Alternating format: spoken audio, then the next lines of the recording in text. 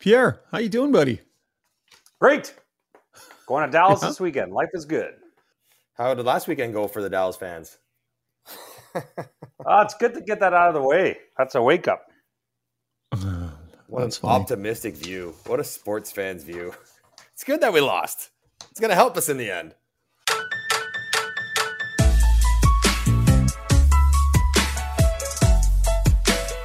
We are back. Season 2, Got Your Back, NHL edition, LeBrun and Rishaug. And Johnny, yes, Mike Johnson, returning once again to the podcast. Looking forward to another season of great hockey discussions. We got a fantastic opening episode for you. How about Taylor Hall out in Chicago riding shotgun next to Connor Bedard? What are his early impressions of the young guy at camp? What's he expecting this year?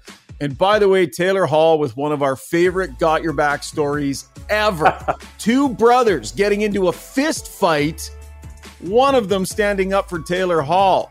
You'll have to stick around and hear that interview to find out who it was. Got Your Back NHL edition brought to you by our proud title sponsors, Kuma Outdoor Gear. They have a wide range of gear to fit all your outdoor needs, from tents and sleeping bags, travel, games, pet products, and drinkware. And boy, they love their new Switchback heated chair. I now own 3 of them. Yes, we have 3 Switchback heated chairs. They were a fixture out at Cold Lake this year. You can preheat it. You can control it with Bluetooth. It's tailgating season. You got to get yourself a Kuma Switchback chair. Maybe we'll have to get one for Pierre for the big trip he's got coming up. Go to KumaOutdoorGear.com to find a retailer near you and check out all they have to offer. Kuma Outdoor Gear, experience luxury outdoors. The boys are back. How are you doing, fellas? Johnny, you're looking refreshed and ready to go after a summer at the cottage. You tanned up. You're looking like you've been taking care of yourself. Welcome back, friend. Thank you very much, Shaggy. It's good to be back. And it was a really good summer. It's the first summer in a few that I've had time off and no kind of weird scheduling quirks. And I did live at the cottage. I saw Pierre a lot. And we played golf together, and it was great. I guess I feel right now like you're supposed to feel after a summer, kind of refreshed, kind of ready to go. Whoa! You guys hang out together? You guys do stuff and hang out? When MJ says we played golf together, let's just be clear that MJ played golf, and I played a version of the sport that allows me to get a white ball through 18 holes. But it was good. It was fantastic. I don't know how I feel about you guys spending off-season time together and just hanging out and stuff. Like it's like a Got Your Back summit, and Zuby and I aren't invited. Well, got to fly out east. You're invited anytime. There's plenty of room at either place for both you and your whole crew. Exactly. Pierre, what did you most enjoy from your off-season this year? Like, did you do anything special, anything fun, or was it literally just sitting around out at the cottage enjoying? Yeah, we always do a trip out to PEI. I married into a family with PEI ties, and we look forward to that every year. Been doing that for 24 years now, so that was a neat part of it for sure. But yeah, mostly just relaxing at the lake, playing golf, and trying to forget the stress of our jobs. But then again, we have awesome jobs, and it's good to be back. MJ, how about you, buddy? What was tops of your list? I don't go anywhere, Shaggy. Like, I don't want to travel. I travel too much during the season, so I just parked it. You know what was the best part, though, was my oldest daughter's at university, and she was doing an internship at an accounting firm, and you'd think, well, she has to be in the city, and she was able to basically do it remotely. So I had the whole crew at the cottage all summer long, which was nice. As the kids are getting a little bit older, they were all there the whole time, which was good, nice for me. Oh, that's awesome. I had the first one move out this summer. That was a tough one for me. My son Noah got a job. He's a reporter in Saskatoon at CTV out there. So we moved him out there for the first time. He's got his own place. He's living on his own. He's on his broadcast journey. But I can't believe it, man. Like that is a kick in the pills when the kids start moving out. Pierre, you're a ways away from that yet, bud. But Johnny, just off. Well, they apparently they keep coming back. I mean, my daughter's in second year university, but apparently they always come back. So we'll see how that goes. But yeah, that's good for Noah. He's following in Dad's footsteps. Big shoes to fill.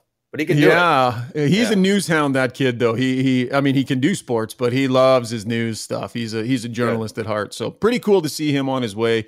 Man, is it hard when they start leaving. But we got 5 of them, so I guess we got to get used to it, feeling that pain. By the time the last couple leave, it'll be like, we've been there. We've done that. Yeah. I'm kidding. Okay, guys, let's get to some hockey talk. Let's get to the breakdown. Looking forward to it this year. Lots of stuff, Pierre. I noticed earlier you were already your nose down in your phone while we're taping the podcast, so you're right back into this thing. You're digging, you're grinding. I saw Insider Trading fully up and running on TSN here this last week and a little bit. No place as far as insider topics to start other than the unsigned RFAs. These are some big names, man. Anaheim, Trevor Zegras, Jamie Drysdale, 2 critical pieces of their organization. We'll get to Shane Pinto as well.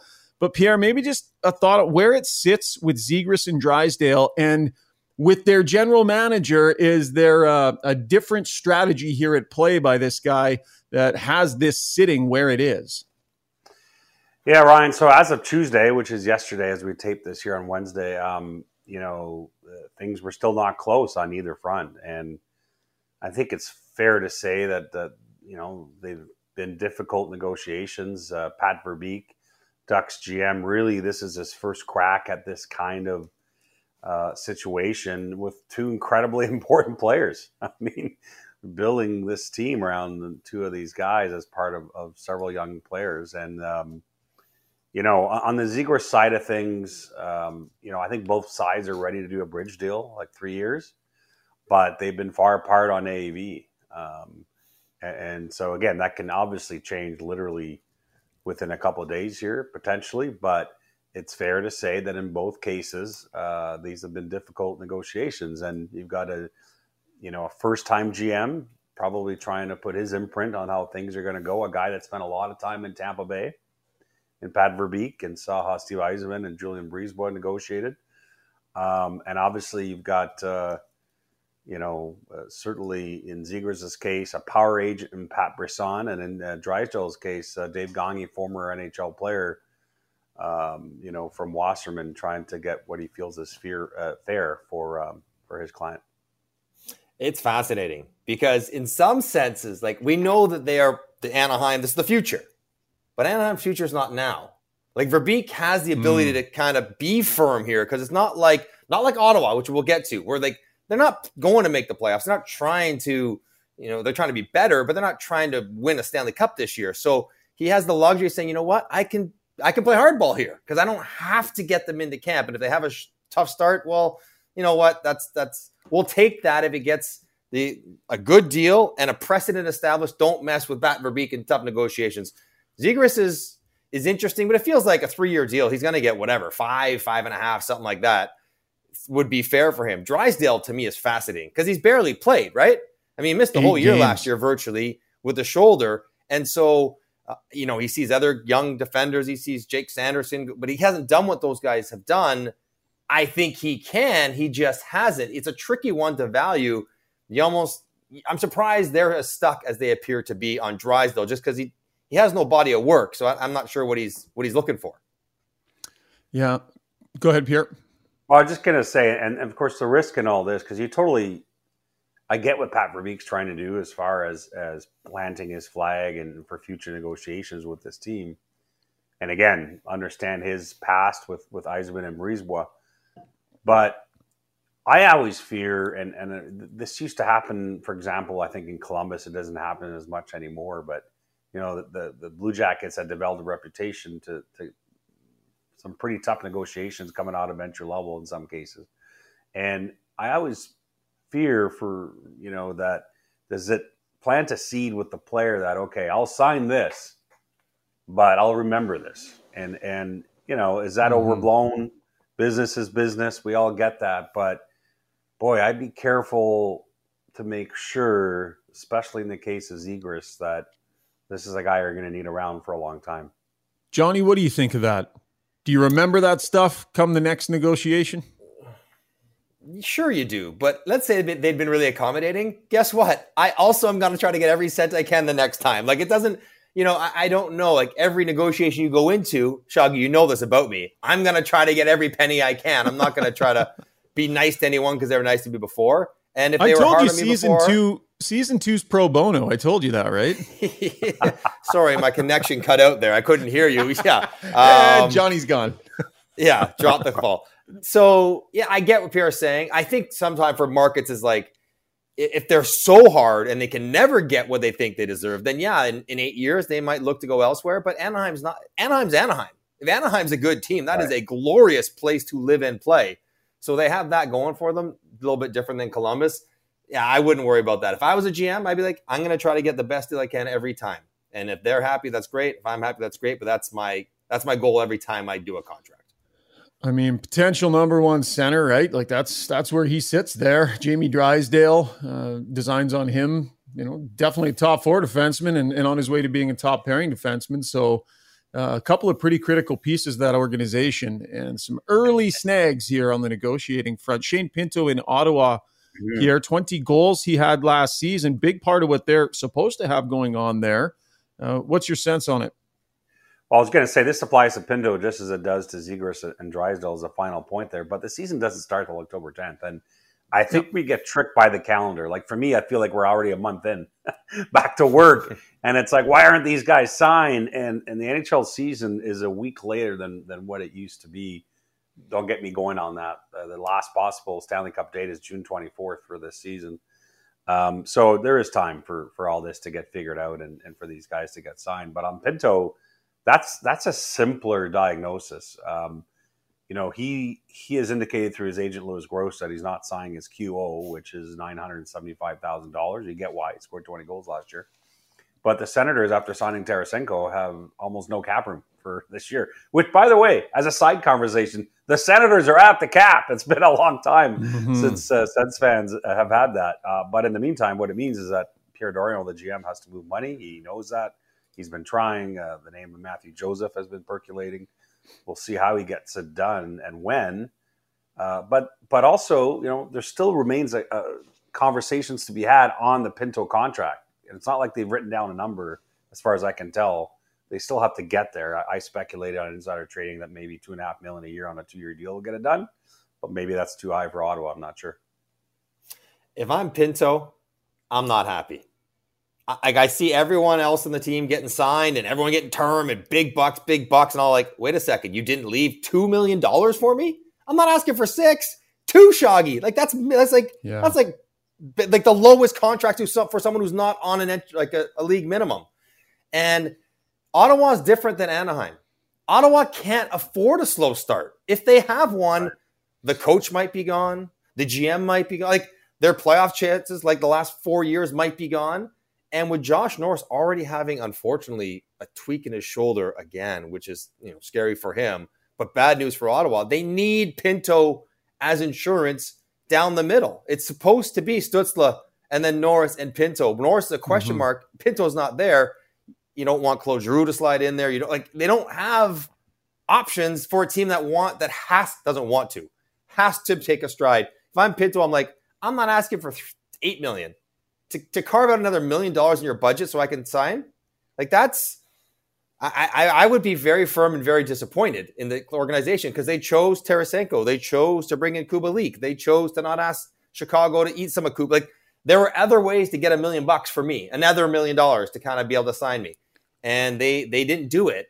And I would be dug in because they need him badly. Yeah, and the whole summer you're sitting there watching decisions get made. Like, general manager can't just say, we ran out of money, salary cap. Agents wanted every detail that happened along the way matters. They knew this whole time that this was going to have to get done. And so for sure there'd be a level of frustration there. Remember when the Oilers just gave Hall, Eberle, and Nuge all $6 million at entry level, just one standard post-entry level contract they just gave to everybody? Yeah, those are the good old days. Everyone, you get 6x6, you get 6x6, you get 6. I've only got 5x6, but yeah, it's brilliant. Those are the days where Ottawa, but those are also the days where the salary cap was going up by $4 or $5 million guaranteed every year. Boy, does that feel like a long time ago. Boy, does it ever. While we're on Ottawa, Craig Button made a little noise the other day, lavishing some praise onto the Ottawa Senators. Johnny, guys, give me a sense. Where do you think the Ottawa Senators are this season? Talk about them being at the cap.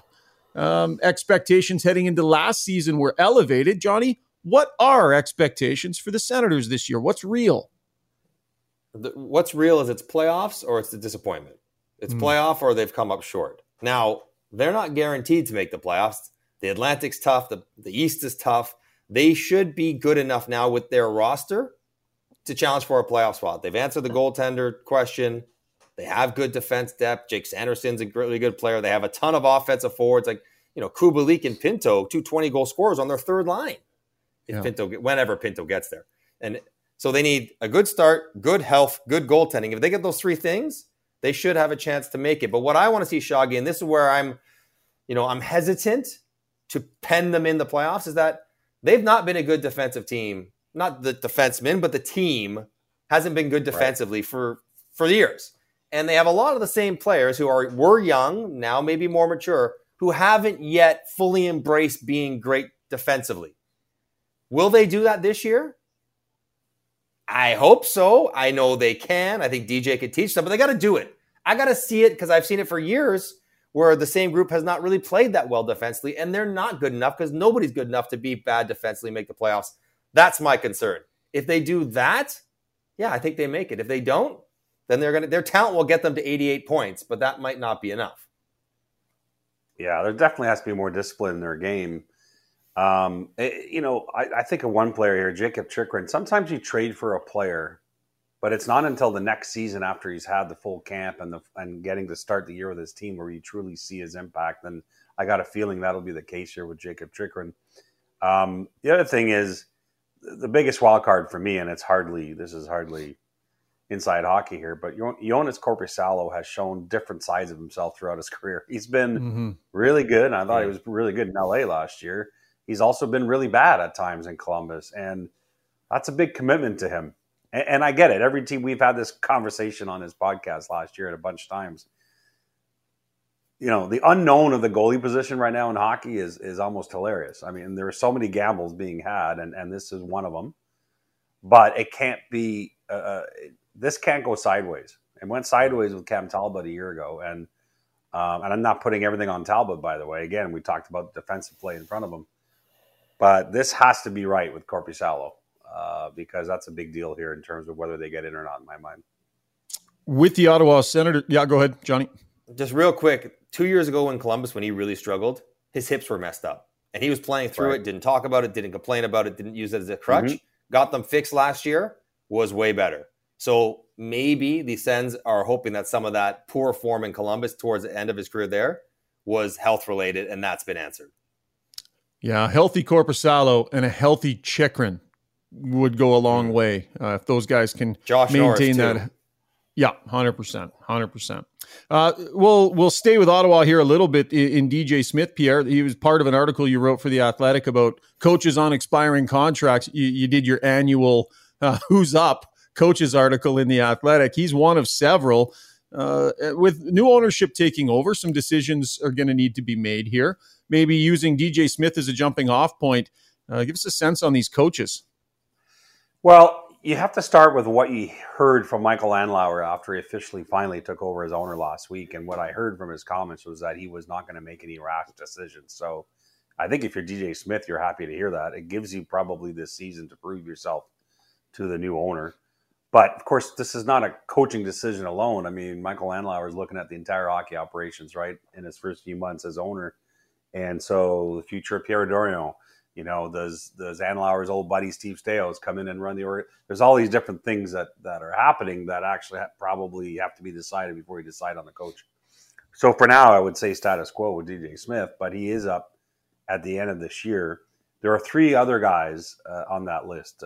One is Todd McClellan in LA, who is already, I'm told, in negotiations with Kings management. I think there'll be an extension there at some point. And how could there not be after the ascent of the Kings here?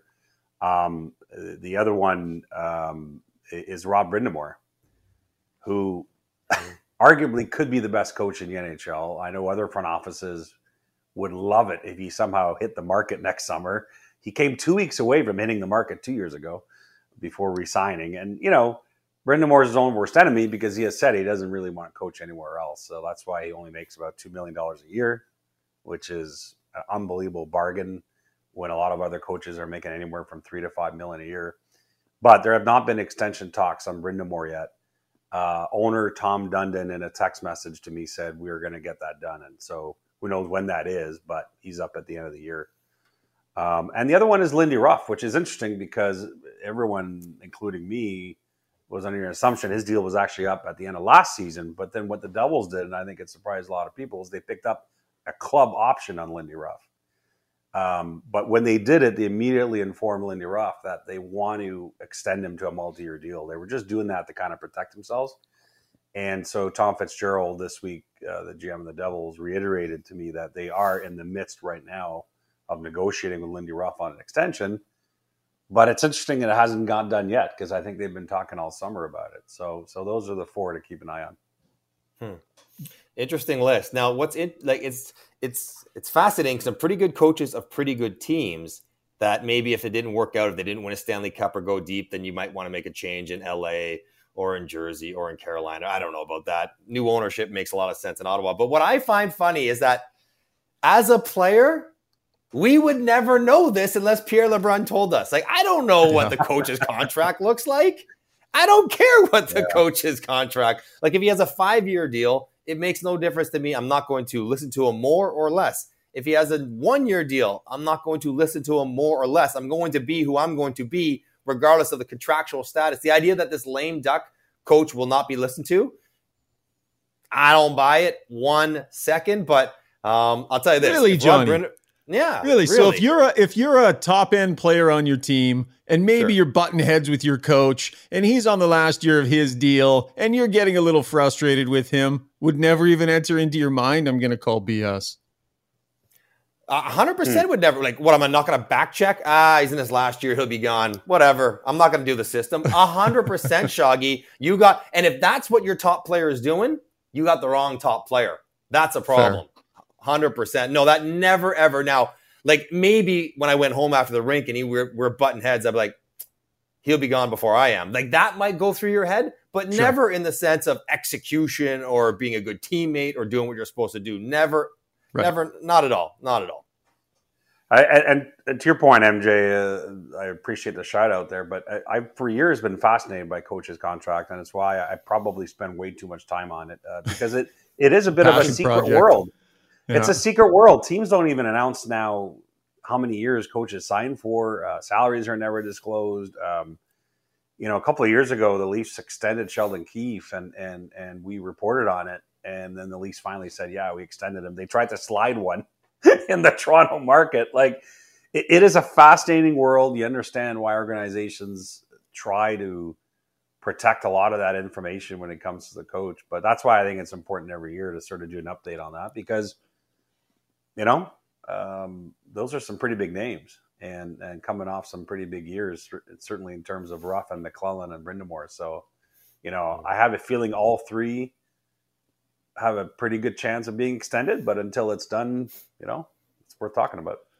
First podcast of the year, so we'll go backwards a little bit here, just because Johnny and Pierre, I want to get your guys' takes on the Stamkos scenario in Tampa Bay. He was quite vocal. His frustration about there not being any negotiations on an extension for him over the offseason. Basically said, I made it clear I want to be here, and he was disappointed that there weren't any talks at all. He's been there a long time. They've been through some last-minute contentious negotiations in the past here. But, Johnny, when you heard Steven Stamkos say what he did publicly right as camp opened, what went through your mind? Well, that's unusual. You don't get that out of Stammer, right? Like, that's not what he normally does. But also, Steve Stamkos is old enough and has been around enough that that wasn't by accident.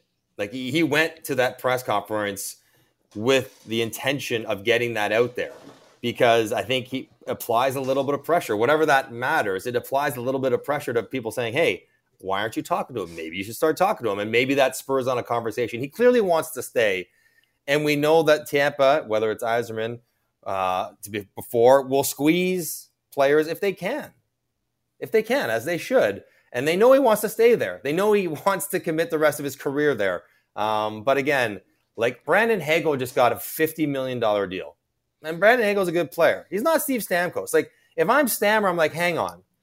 Like, you signed him to fit. Like, I like Brandon Hagel, but he's worth 8 years and $50 million. I'm not worth a conversation. What is going on here? So I get the frustration, but it seemed calculated to me. I anticipate it working out, but I mean, this is the way it is right now for teams. Like, they got to squeeze, and if they have leverage on Ryan Rishaug because he always wants to play for Tampa, doesn't want to go anywhere, they'll use it. And it looks like they're trying to use it on their captain.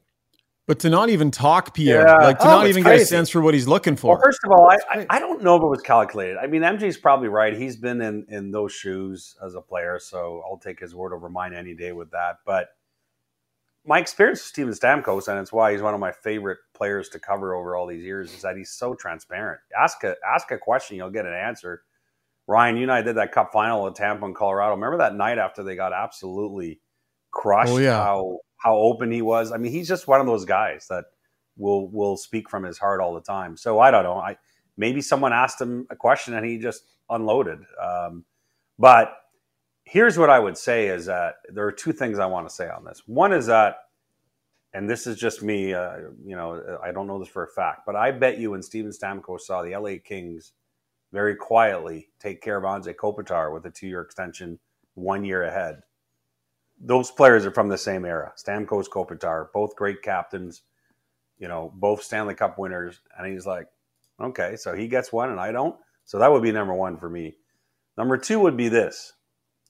Even though this is something that neither Stamkos nor the Lightning have ever talked about publicly, we reported on it. Other media have as well at the time.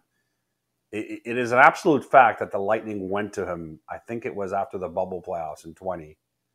Cap issues and asked the question about whether he would ever consider waiving. And the answer was clearly no, and that was that. And I think I give Lightning credit. I don't think they ever revisited it. But back to my point about sometimes players remembering things, I can't help but think that deep down that probably hurt his feelings a bit. And so that happened, 3 years ago, and now he doesn't get extended this summer. Read into it what you will. But, I mean, the organization will remember that happened too. This guy wants to go nowhere. He wants to be here, shown multiple times he wants to be here, that if push comes to shove, he's willing to stay here. You got a warm weather tax haven, Johnny. At a certain point, you've got muscle to flex in that situation if you're Tampa. You do. But you just, it's your captain, a guy who's given his body to your organization and is so entrenched there and everything else. He's led you to the Stanley Cups and everything. But you paid him well.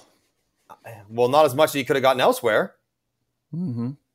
So it's not like you've overpaid him. Right. But I think it's more about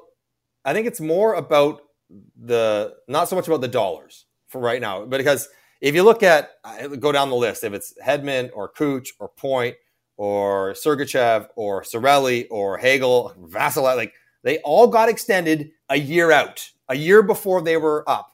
And he's like, okay, well, hang on. Like, to not even go down the road, so I understand. Let's say I think Stammer's 33 now. So maybe you don't want to do 8 years. Maybe we only want to do 4 or 5. And Stammer, coming off 185 points his last 2 years, is worth on the open market $8 million. Like, well, listen, we're going to give you 6 because that's what we can afford, and that's the hometown discount, and that's the taxes and everything else. Okay, you can have that conversation. But the fact that you didn't have that conversation when you had it with literally half your roster, you treated differently than you're treating me. I know I'm older, but I am the captain, and I did have 100 points 2 years ago. I had, I think, at 80-something last year. I get the frustration. Because they're not treating him the same they treated other players that are not as good as or as important as he is. Yeah. No, it really well said, MJ. But for the sake of balance, I guess I should point out that the Lightning also let 2 key leaders walk away, and those were emotional losses. Julian Breezebois talked about this. Andres Palat 2 years ago and Alex Killorn this past summer. And I can tell you that Alex Killorn, of these championship teams, for the outside world, not inside, everyone knows inside, but for the outside world, probably one of the most underrated leaders of that core. It was hard for them to lose Alex Killorn. And I don't have my notes in front of me, but I think I wrote about it in my last piece on July 2nd. The Lightning made a crazy offer to Alex Killorn to try and convince him to stay. Like I think it was 8 years. Like 8 years, $375 a year or something. It was something. Yeah, I'm just trying to make the total money work, even though the AV was low, and it showed you how much they really didn't want to lose Killorn. They really didn't want to lose Palat the year before too. My point being, it's not fair to say that they've taken care of everyone else and not Stamkos, because obviously they've lost Palat and Killorn in consecutive years. And at 33 Palat years of age. and Killorn are not the captain or as good as Steven Stamkos. They're no doubt good, and they didn't want to lose them. But if I'm Steve Stamkos and you come with me that Pierre, like you're Breezeball, you're like, well, hang on, we lost Killorn. I'm like, respectfully. Right. He's not like, fear what of are we regression? talking about? Apples and oranges. Is it fear of regression, Johnny? Like he had a 20-some point regression over 2 seasons, and I mean, how much? And again, the Kopitar one would sting, I guarantee you. Like fellow captain, same era, went from 10 million down to 7. Kopitar. Yeah. Right. Yeah. So I think the fear. If I was now flipped it over, I'm Julian Breezeball. Term would be a real concern. Like we know Stamkos takes great pride in trying to be prepared, and him and Gary Roberts are intertwined at the hip, and have really rehabilitated his body. He can shoot, and so he's always going to be able to shoot. So that will age gracefully. He's got good players around him, so that will help him as well. So I'm not saying he gets $10 million. I'm just saying, a 4-year deal for $28 million. That seems about appropriate for Steve Stamkos, and that accounts for some perhaps dips as he gets a little bit older the next few years. But don't you have to have that conversation, Ryan? Like before we talk about it, the fact that they haven't really spoken is as much the story as about what they might be talking about when they start to talk, and probably what led to him being vocal. And this is a lot of Lightning talk, but again, they've been arguably the best run franchise over the last decade. You may remember when Steven Stamkos dipped his toes in the UFA speaking period back in 2016. He spoke to Toronto, to Buffalo, to Montreal, to San Jose. And then Steven Stamkos slapped himself in the head and said, what am I doing? And re-signed in Tampa. About a week later, Victor Hedman signed his max deal. And I remember interviewing Hedman and Hedman saying, Steven Stamkos coming back to us, they're best friends, right? Those two guys are brothers for life. That was the final sort of push over the finish line for Hedman to sign 1 year out. That doesn't mean that Hedman wouldn't have signed ultimately or wouldn't have signed eventually. But I always remember saying, wow, those two guys are even closer than I thought. I mean, those are the two OGs, Hedman and Stamkos of that team. Mm-hmm. And so I guess my point is the other thing in all of this is that let's see what happens with Stamkos, but don't forget that Victor Hedman is very involved emotionally on this subject too, I would think. All right. Great stuff, guys. That was the breakdown brought to you by Kuma Outdoor Gear. Before we get to Taylor Hall, it was a great interview that we had with Taylor Hall. I know you guys have missed it all summer and hoping that it would be here for episode 1. Oh, it is. Red card, yellow card, no card. The return of hockey's favorite game show on this podcast. We're going to go off grid. Sometimes we do hockey related ones and sometimes things are just too important. And only when it's the most important of topics do we get off the rails and get away from hockey and red card, yellow card, no card. Guys, I did a podcast with Jason Strudwick last week. And I asked him the question, when you are crossing a crosswalk and a car stops for you, do you always give the wave? And Struds of Overdrive fame said definitely he gives the wave. Every time he gives the wave. But what he said he refuses to do is to increase his pace in any way. He does not speed up while he continues through the crosswalk. So he will do the courtesy of a thank you, wave, and nod, and then continues to just mosey along at a standard pace. This is hard red card for me all day long. He is adamant that it is not necessary. Gentlemen? I'm going to go yellow because I live in Toronto, and if I don't speed up my walk after a car lets me go, I might get hit. So I'm just going by my actual reality living in this crazy city, where driving in this city has now become, I think, the worst in North America. You don't have a choice. You better speed up if you somehow squeak that through. So, yeah. And do you do the wave, Pierre? You wave as well? Do the wave. I pray to the guy. I do everything. I mean, okay. Johnny, I don't know which way you're going to go with this, bud. I could see you going either way. I'm interested right now. Okay. So I'm going to assume if you're able-bodied and can walk faster, or you don't have like a kid in tow or a dog and you're just walking, that's a hard red, Struddy. Hard red. You have to give the quick little expedited shuffle out of the way.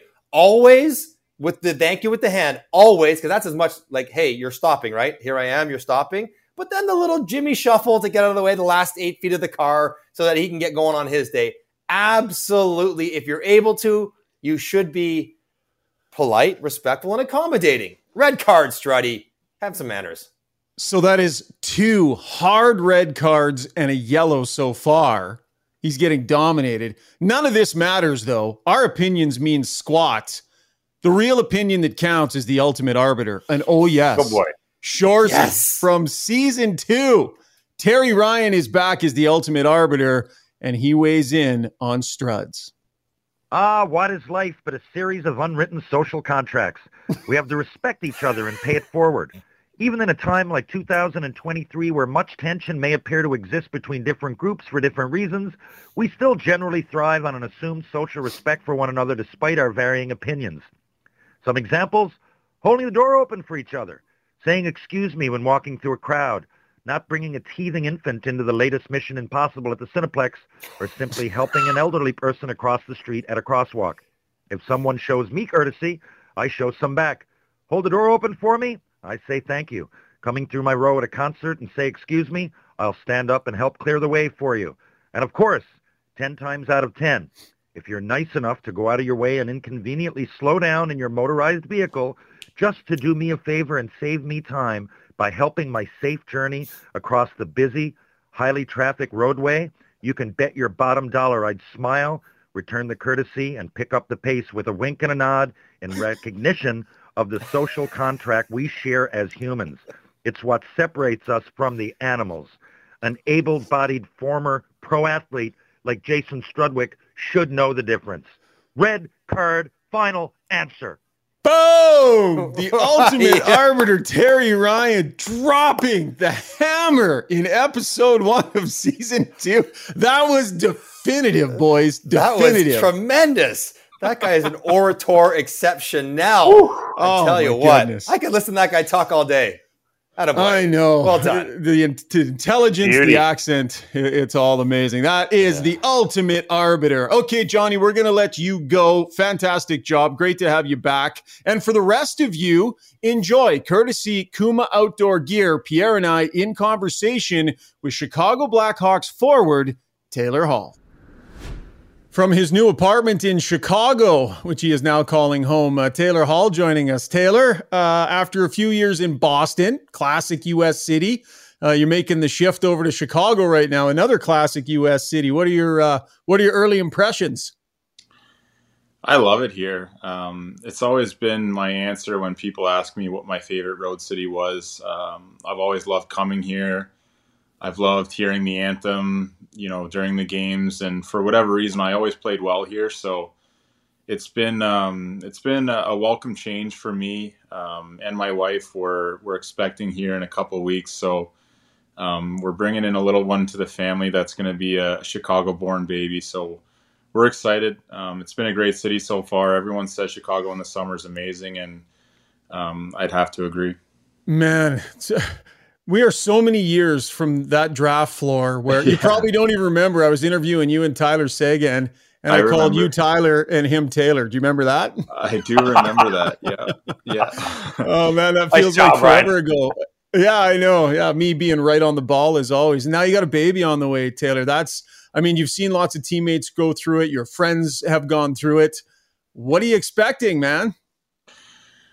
I'm expecting to be in a bit of a daze, for the first few days. And I think it's going to be a lot. It's going to be an adjustment. Obviously, our due date is right as the season's about to start. And we we go on a 5-game, 2-week road trip right off the bat. So I hope to get a little bit of FaceTime with the baby to start, and then I'm going to be on the road. So we have lots of help coming. We're both super excited, and I guess everyone says you don't really know what you're in for, and so I haven't read any books, I haven't looked at any videos. I'm just going into it wide-eyed, and hopefully everything goes well, and which I'm sure it will.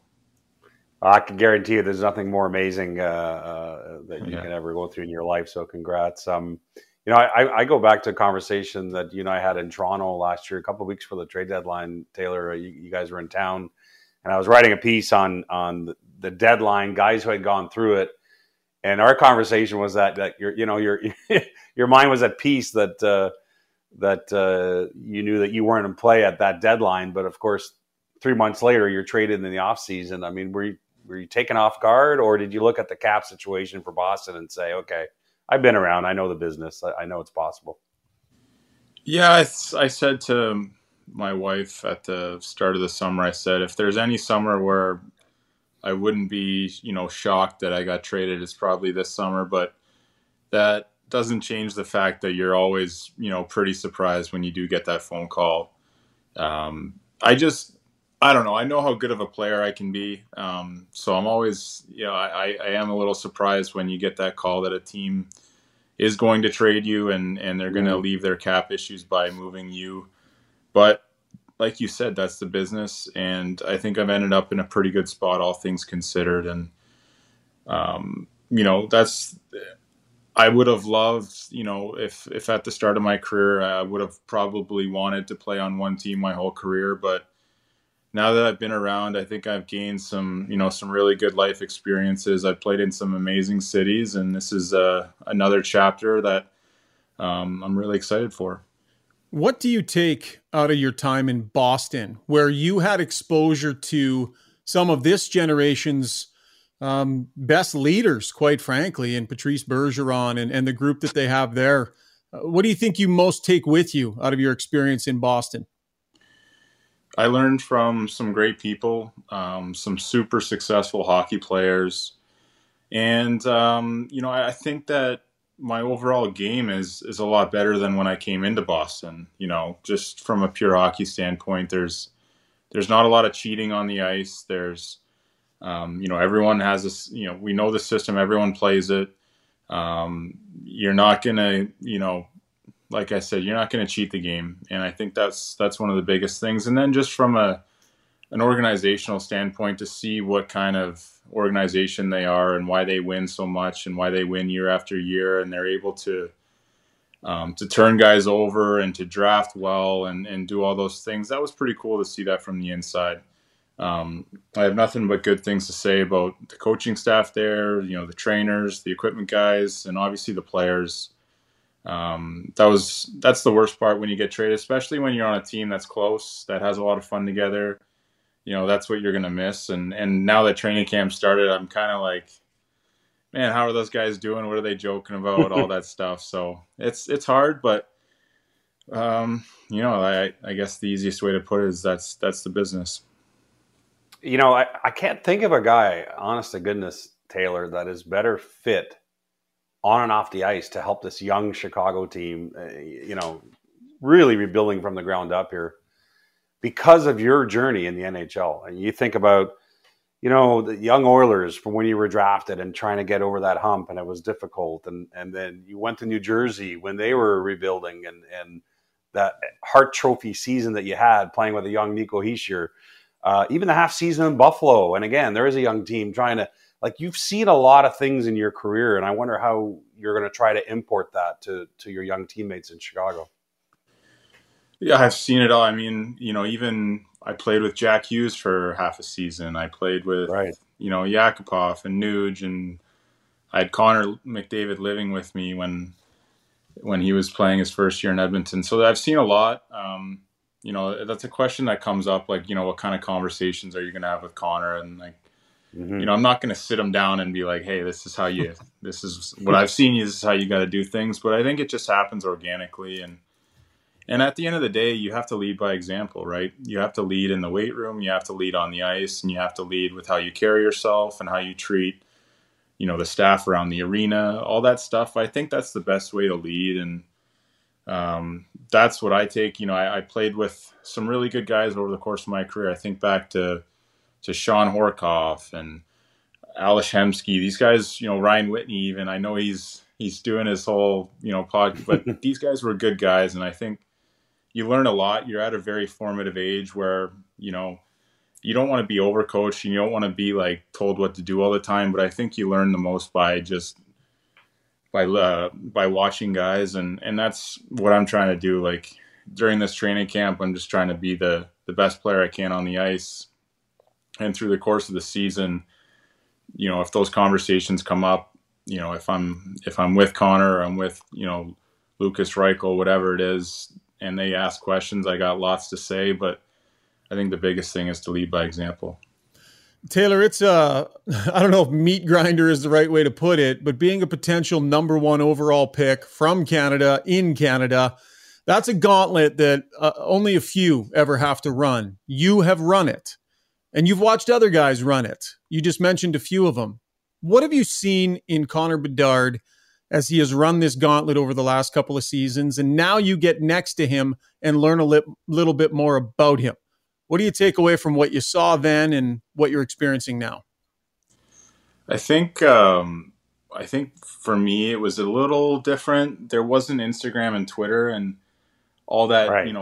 Those quick highlights that you get to your phone, in a matter of seconds, like you have now. But there was a lot of pressure.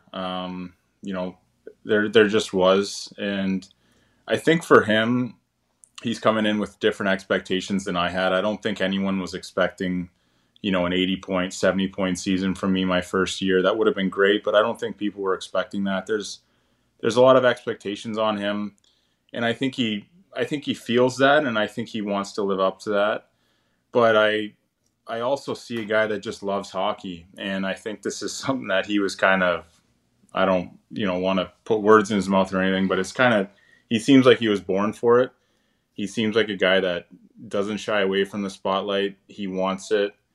And he wants to be the best player on the ice, and he wants to surround himself with, that's why he goes and trains with McDavid in the summer. He, spends time at the BioSteel camp with Crosby. He wants to be one of these guys, and he wants to be mentioned in that category. And I think watching him for the first few days of camp, he's got the game to do it. So I think, we're all excited to support him in that journey.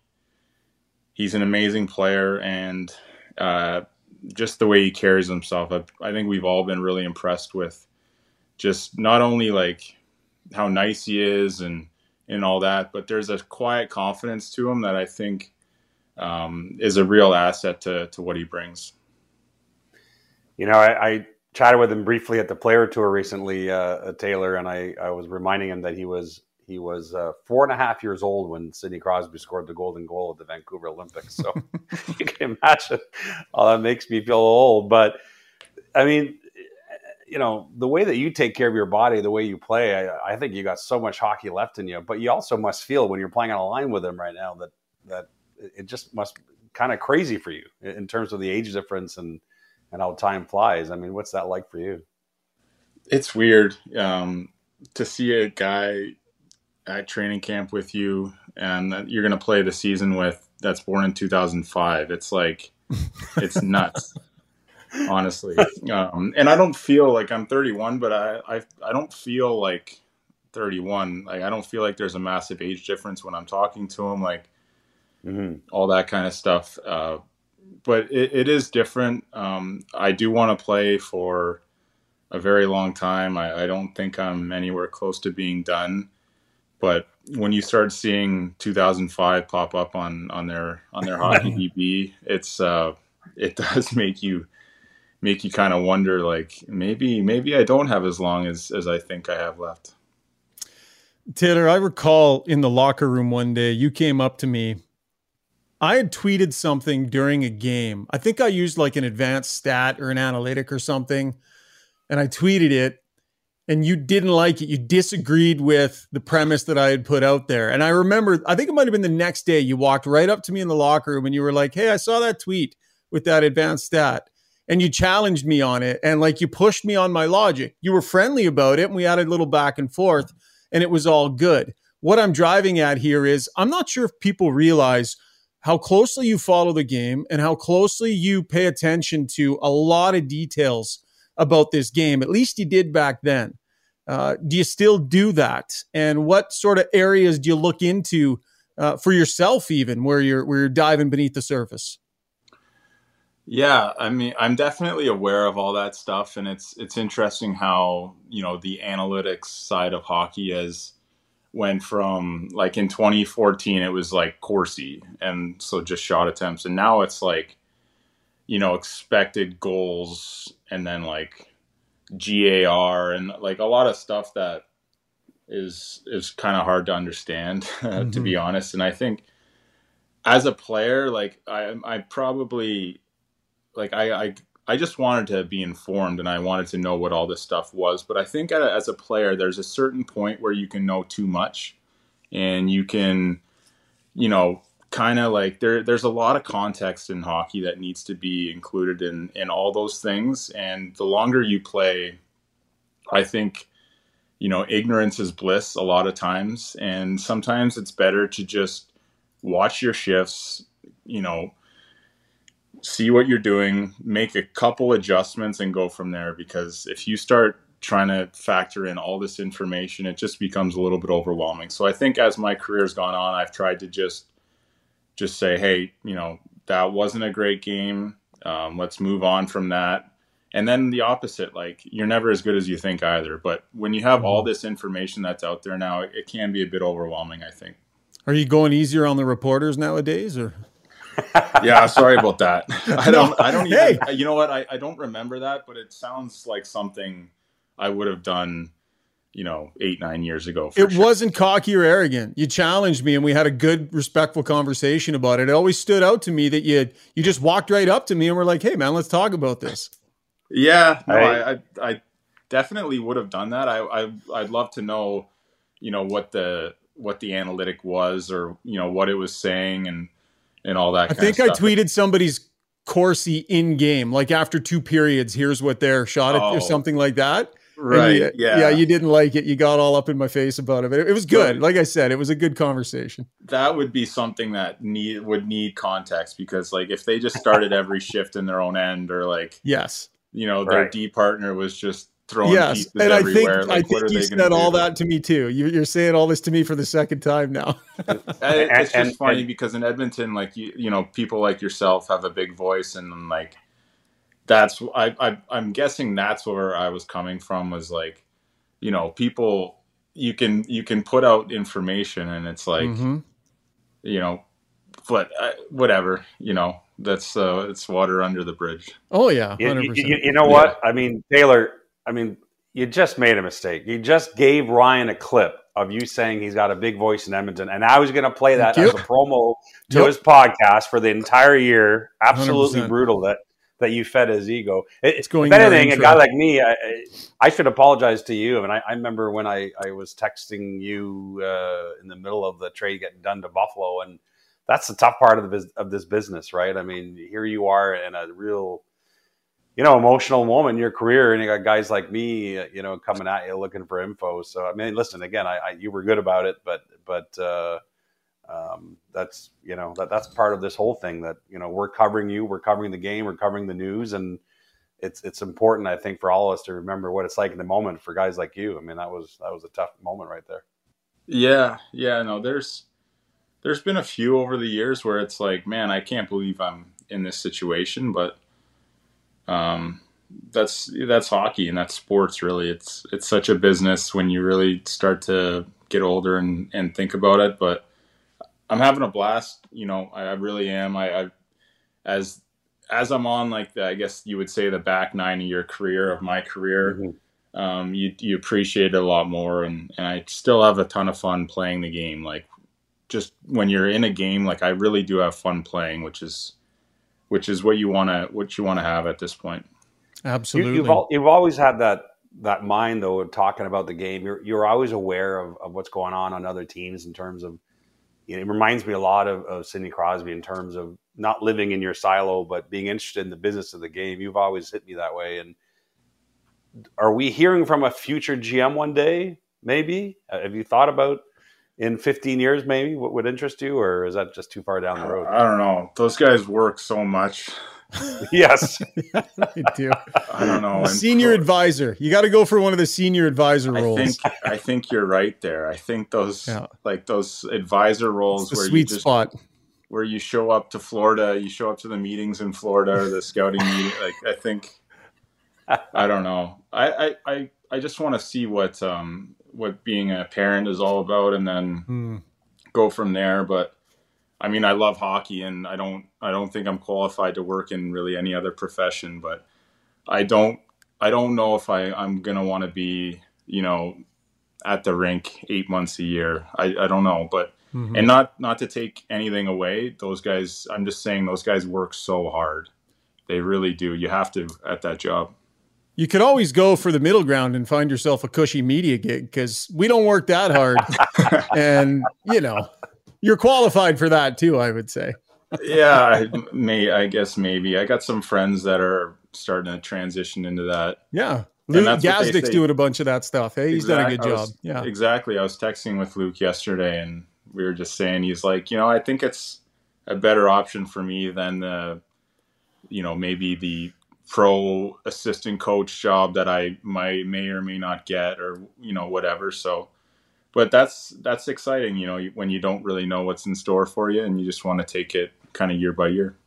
You got lots of hockey left in you, though, I'm sensing. Taylor, before we let you go here, the name of the podcast is Got Your Back, and we always ask our guests if they have a story about a time in their life where somebody came through for you. Somebody had your back at some point. So if I fire that question at Taylor Hall, what's the answer? My answer, I told this story to someone the other day at the Hawks facility because they brought his name up, but in Kingston and in Belleville, ball hockey is pretty big, and we played a lot of ball hockey in the summer, and I would go play with other 91s, and Andrew Shaw was on my team. And we were playing an older team from Belleville, and his brother happened to be on the team. And they were older guys, so they weren't wearing full cages like we were. And I took a slap shot or a one-timer, and my stick came up, and I knocked out a couple of his brother's teeth. Oh. And after the game, his brother comes running into our dressing room to try and take me out, throw a couple punches. Andrew Shaw gets up and fights his own brother for me because I was on his team. Oh, my goodness. Come on. I remember that because I told that story to someone the other day, and that was kind of like, when I knew I'd have to answer that question, that was the first thing that came to mind. It's always funny when I look back at that time. You must have been sitting there with your jaw just dropped, like, what is happening? It was funny. And Andrew Shaw's dad was our coach too. So, and like the mom was in the crowd, like it was pretty funny. And if you know Andrew, he's, he was a competitor, and I'm sure he still is. But so who won the fight? Funny. Did he knock out any more of his teeth? I think it was like more of a wrestling, like they just wrestled each other down, but crazy. Yeah. I remember, saying to the mom, like, I'm really sorry. She's like, don't worry, we got dental insurance. And I was like, okay, sounds good. That's awesome. That's a great story. That's as Canadian a hockey story as there is right there. Let me tell you. 100%. 100%. Yeah. Well, Taylor, listen, thanks for taking the time that you did. Congratulations on with you and your wife expecting your first. Best of luck. Best of luck this season. Really good to catch up with you. All right. Thanks, guys. And a big thanks to Taylor Hall for joining us. One of the best Got Your Back stories we have had so far here on the podcast. Huge thanks to our sponsors, Kuma Outdoor Gear, and to you for your downloads and your subscriptions. We're off and running here in Season 2 of Got Your Back NHL Edition. LeBrun, Rishaug, and MJ. Leave us a review on iTunes if you get a couple of minutes. We'd love to hear what you have to say about the podcast. Thanks for tuning in. We'll check in next week. Cheers.